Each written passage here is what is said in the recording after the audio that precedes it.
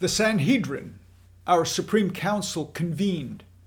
Its members were trying to bring testimony against Jesus in order to put him to death, but they had nothing.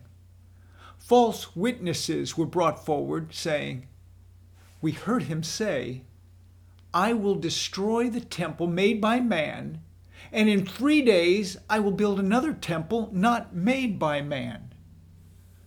But their testimony was not consistent. Finally, Caiaphas rose up and questioned Jesus. He said, "Have you no answer? What about these charges brought against you?" Jesus said nothing. Caiaphas continued, "If you are the Christ, tell us." Jesus answered, "If I tell you, you will not believe me. And if I ask you a question, you will not answer. But hereafter, you will see the Son of Man at the right hand of the power of God and coming with the clouds of heaven." And they all said, "Are you then the Son of God?" Jesus answered, "I am." Caiaphas was outraged. He tore his robe and cried out, "Blasphemy! You have heard it with your own ears. What further need do we have of testimony? What is your judgment against this man?" The entire council responded, "He deserves death." The men holding Jesus were mocking him, spitting in his face, and striking him. They also blindfolded Jesus, saying, "Prophesy to us, who struck you?" When Judas heard the verdict, he was overcome with guilt and remorse for what he had done. So he took the 30 silver coins, the price of betrayal, and returned to the chief priests in the temple area, saying, "I have betrayed innocent blood." The priests responded, "What is that to us? See to this yourself." Not knowing what else to do, Judas threw the coins into the sanctuary, ran out into the darkness, and finding a tree, hung himself. "Oh, Judas, why did you not return to find the mercy of God? We all denied him." But the Lord shows mercy to those who repent. When the chief priests heard about the fate of Judas, they said to one another, "We cannot put this in the temple treasury, for it is blood money."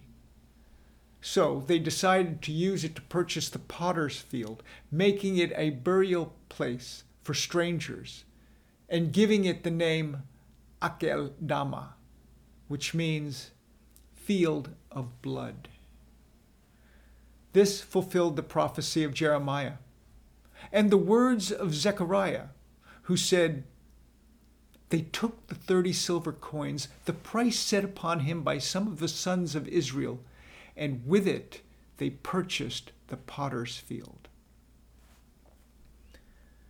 The Sanhedrin bound Jesus and led him from Caiaphas to the praetorium, which is the palace of the governor, Pontius Pilate. But they themselves did not enter into the praetorium, because a Jew is defiled if he enters the house of a Gentile, and a defiled Jew cannot eat the Passover. So Pilate went out to them, asking, "What accusation do you bring against this man?" They answered, "We found this man misleading our nation, forbidding us to pay taxes to Caesar, and declaring that he is Christ, a king. If he were not an evildoer, we would not have delivered him up to you." Pilate replied, "Evildoer? Then take him yourselves. Judge him according to your law." They answered, "We are not permitted to put anyone to death, for only Rome can impose the death penalty." This fulfilled the words of Jesus, who signified the kind of death by which he would die. Pilate entered the praetorium again, summoned Jesus, and said to him, "Are you the king of the Jews?" Jesus answered, "Are you saying this on your own, or did others tell you about me?" The governor said, "I am not a Jew, am I? Your own nation and the chief priests delivered you up to me. What have you done?" Jesus stated, "My kingdom is not of this world. If my kingdom were of this world, then my servants would be fighting, that I might not be delivered up to the Jews. But as it is, my kingdom is not of this realm." Pilate said, "So, you are a king." Jesus answered, "You say correctly that I am a king. For this I have been born, for this I have come into the world, to bear witness of the truth. Everyone who is of the truth hears my voice." Pilate asked, "What is truth?" After saying this, he went out again to the Jews and said to them, "I find no guilt in this man." But they answered, "He leads the people astray throughout Judea, all the way from Galilee to Jerusalem."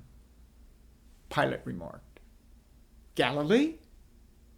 You say this man is from Galilee.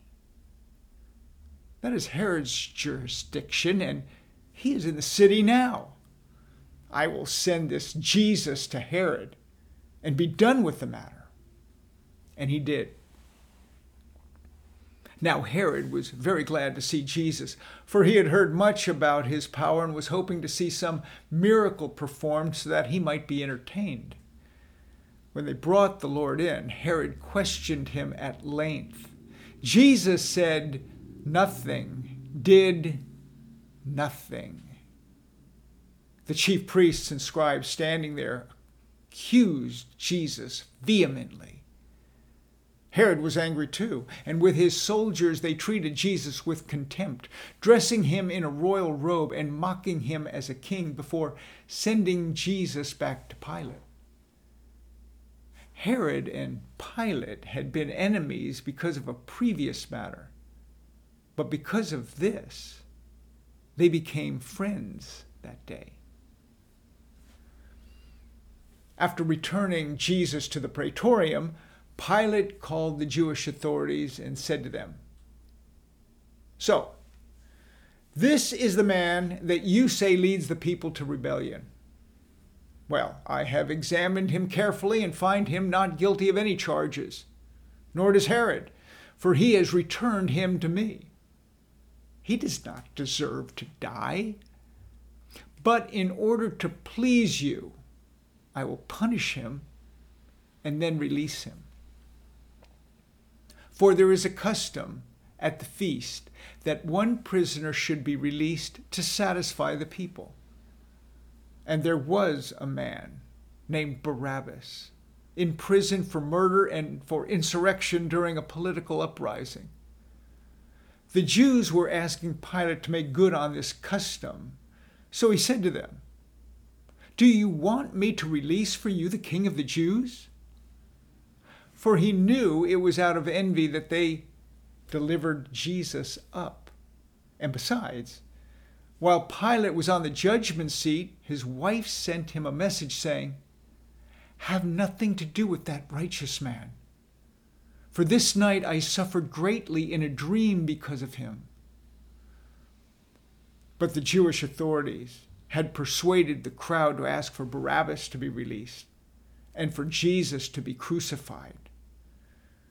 Pilate asked, "Whom shall I release?"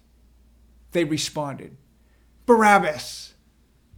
He asked them, "Then what shall I do with the one who is called Christ?" They cried out, "Crucify him!" A third time Pilate said, "Why? What evil has he done? No, I will punish him and then release him." But the crowd cried out louder and louder, "Crucify! Crucify!" When the governor saw that he was losing control, that a mob was forming and a riot was about to break out, he called for a basin of water. Then, after washing his hands, Pilate declared, "I am innocent of his blood. See to this yourselves." They answered, "Let his blood be upon our own heads and upon our children also."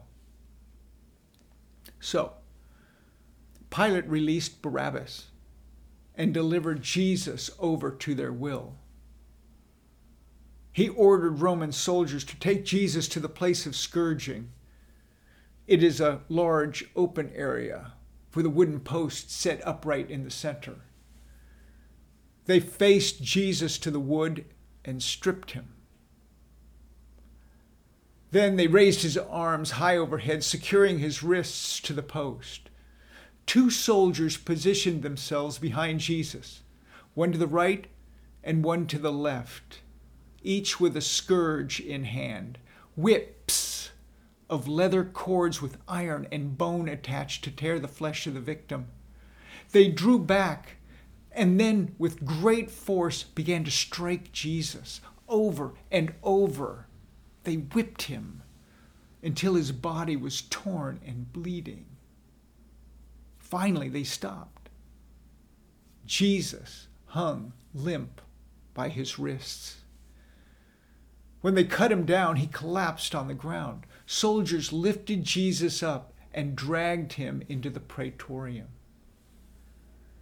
The Roman battalion gathered around the Lord to taunt him. They stripped Jesus and put a royal robe on him, mocking him again as a king. Soldiers wove a crown of thorns and set it on his head, pressing it down until blood streamed down his face and beard.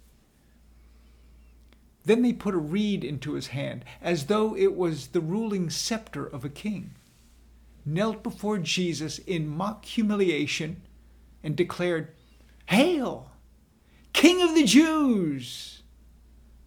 The soldiers were spitting on Jesus and striking him on the head with the reed. Finally, the governor came out and said to the Jewish authorities, "Look, I am bringing him out to you so that you may know that I find no guilt in him." Jesus came out wearing the royal robe and crown of thorns. Pilate declared, "Behold, the man." When the chief priests and officers saw Jesus, they shouted, "Crucify! Crucify!" Pilate responded, "Take him yourselves and crucify him. I find no guilt in him." But the Jews answered, "We have a law, and by that law he ought to die, because he, being a man, made himself out to be the Son of God." When Pilate heard this statement, he became even more afraid. He entered again into the praetorium and said to Jesus, "Where are you from?" The Lord said nothing. Pilate went on, "You do not speak to me? Do you not know that I have authority to release you? And I have authority to crucify you?" Jesus answered, "You have no authority over me, except what has been given to you from above. And so for this reason, he who delivered me up to you has the greater sin." As a result of this, Pilate tried to release Jesus, but the Jews cried out, saying, "If you release this man, you are no friend of Caesar. Everyone who makes himself out to be a king opposes Caesar." When Pilate heard these words, he brought Jesus out and sat on the judgment seat at a place called Gabbatha, which means the pavement. It was the day of preparation for Passover. The governor said to the Jews, "Behold, your king!" But they answered, "Away with him! Away with him! Crucify him!" Pilate answered, "Shall I crucify your king?" The chief priests answered, "We have no king but Caesar." No king but Caesar? We Jews hate our Roman occupation. To say that Caesar is king is unthinkable. It could only mean that their hatred for Jesus was far worse than their hatred for Caesar himself. So Pilate was faced with a decision to either release a man he knew to be innocent and risk his own position as governor, or condemn an innocent man to protect his position. The governor made his choice. Roman soldiers were dispatched to Jesus. They tore the royal robe from his injured body, opening again the wounds which had dried to the robe. Then they returned the Lord's clothing. A heavy wooden beam was tied to his shoulders, and Jesus was led into the street to carry it to the place of crucifixion. But the weight was too much for him because the scourging was severe. One of the soldiers compelled a passerby, Simon of Cyrene, who was coming in from the country, to carry the crossbeam. Two criminals, also condemned to die that day, were led away with Jesus.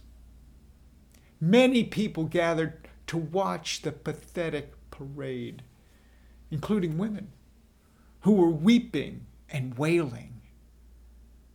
At one point, Jesus turned to the women and declared, "Daughters of Jerusalem, do not weep for me, but weep for yourselves and for your children.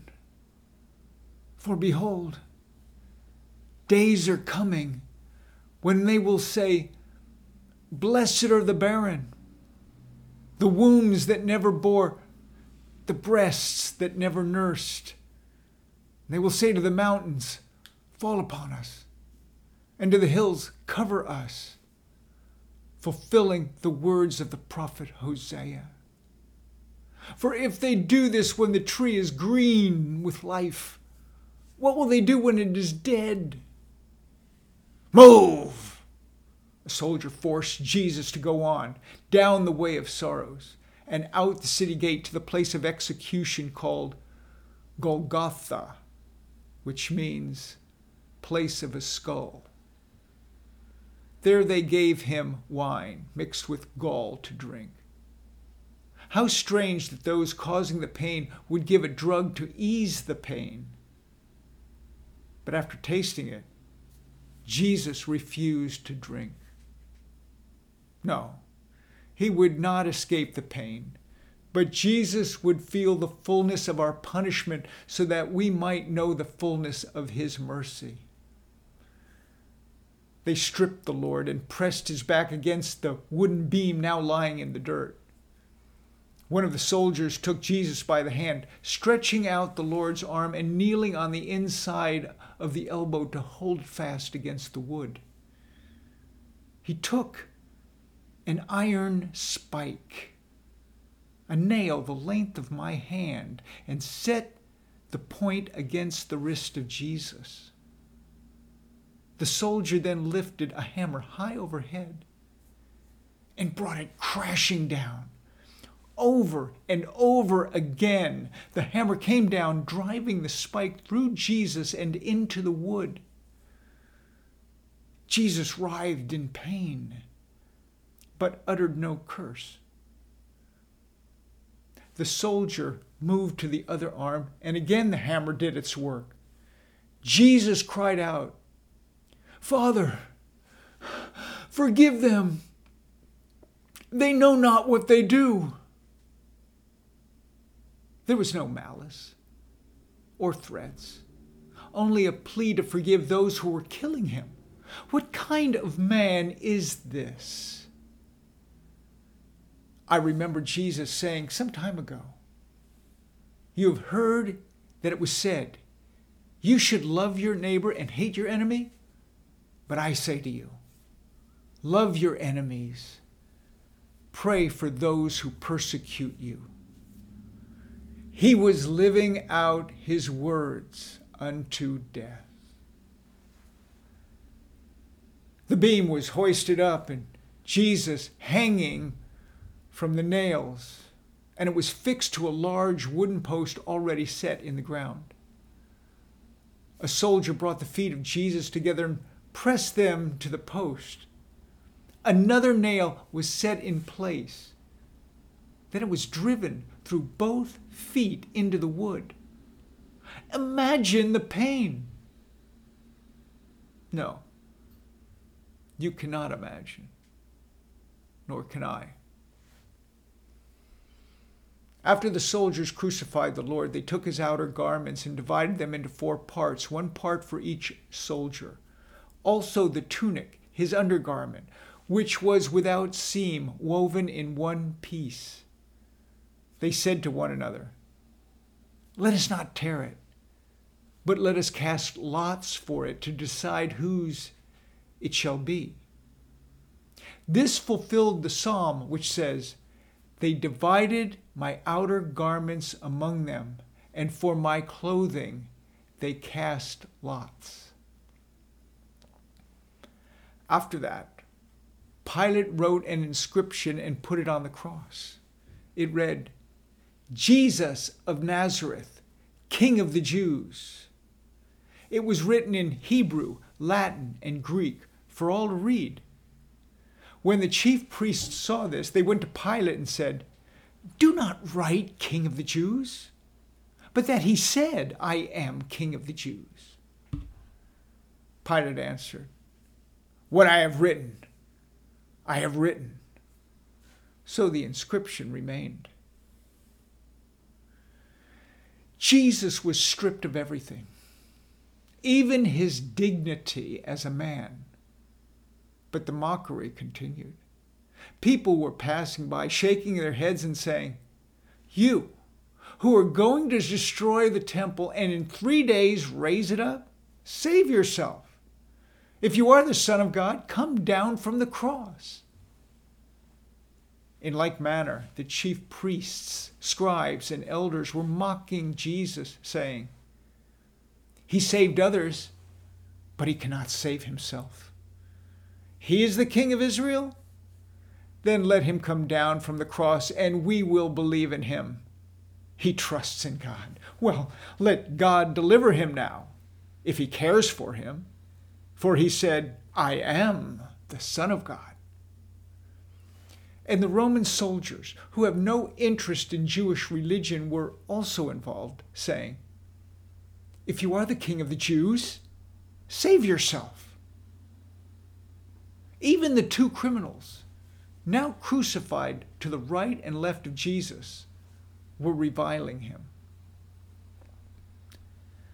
The only ones standing near the cross to mourn were his mother, Mary, his mother's sister, Mary, the wife of Clopas, Mary Magdalene, and John.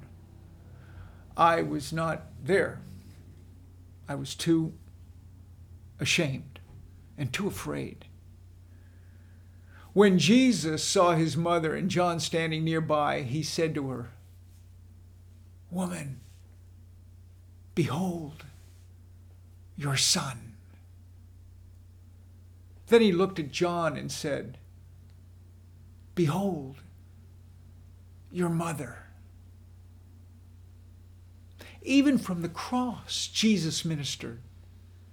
He knew that he could not care for his mother as before, so Jesus gave the responsibility to John. From then on, John took Mary into his household and cared for her as his own mother. One of the criminals became silent, even thoughtful, as he watched Jesus minister from the cross. But the other one continued to mock the Lord, saying, "Are you not the Christ? Then save yourself and us." But the other rebuked him, saying, "Do you not even fear God? For we are under the same condemnation, and we justly. For we are guilty, but this man has done nothing wrong." He then turned to the Lord and said, "Jesus, when you enter your kingdom, remember me." Jesus replied, "I tell you the truth. Today you shall be with me in paradise." It was the 6th hour of the day, when the sun was at its peak in the sky, and darkness fell upon the land until the 9th hour. It was an eerie darkness, as though the light of the world was being extinguished. At the 9th hour, Jesus cried out with a loud voice, "Eli, Eli, lama sabachthani?" Those who heard him said, "Listen, he's calling for Elijah." No, this was no call to Elijah, but a cry to the Father, my God, why have you forsaken me?" As the Son took our sin upon himself, the Father had to turn away. And Jesus felt the loneliness of separation to the depths of his soul. After that, Jesus said, "I thirst." A jar of sour wine was standing nearby. Someone put a sponge full of it on a branch of hyssop and brought it up to his mouth, while others said, "Wait, let's see whether Elijah will help him now." After tasting the sour wine, Jesus said, "It is finished. Father, into your hands I commit my spirit." Jesus breathed his last.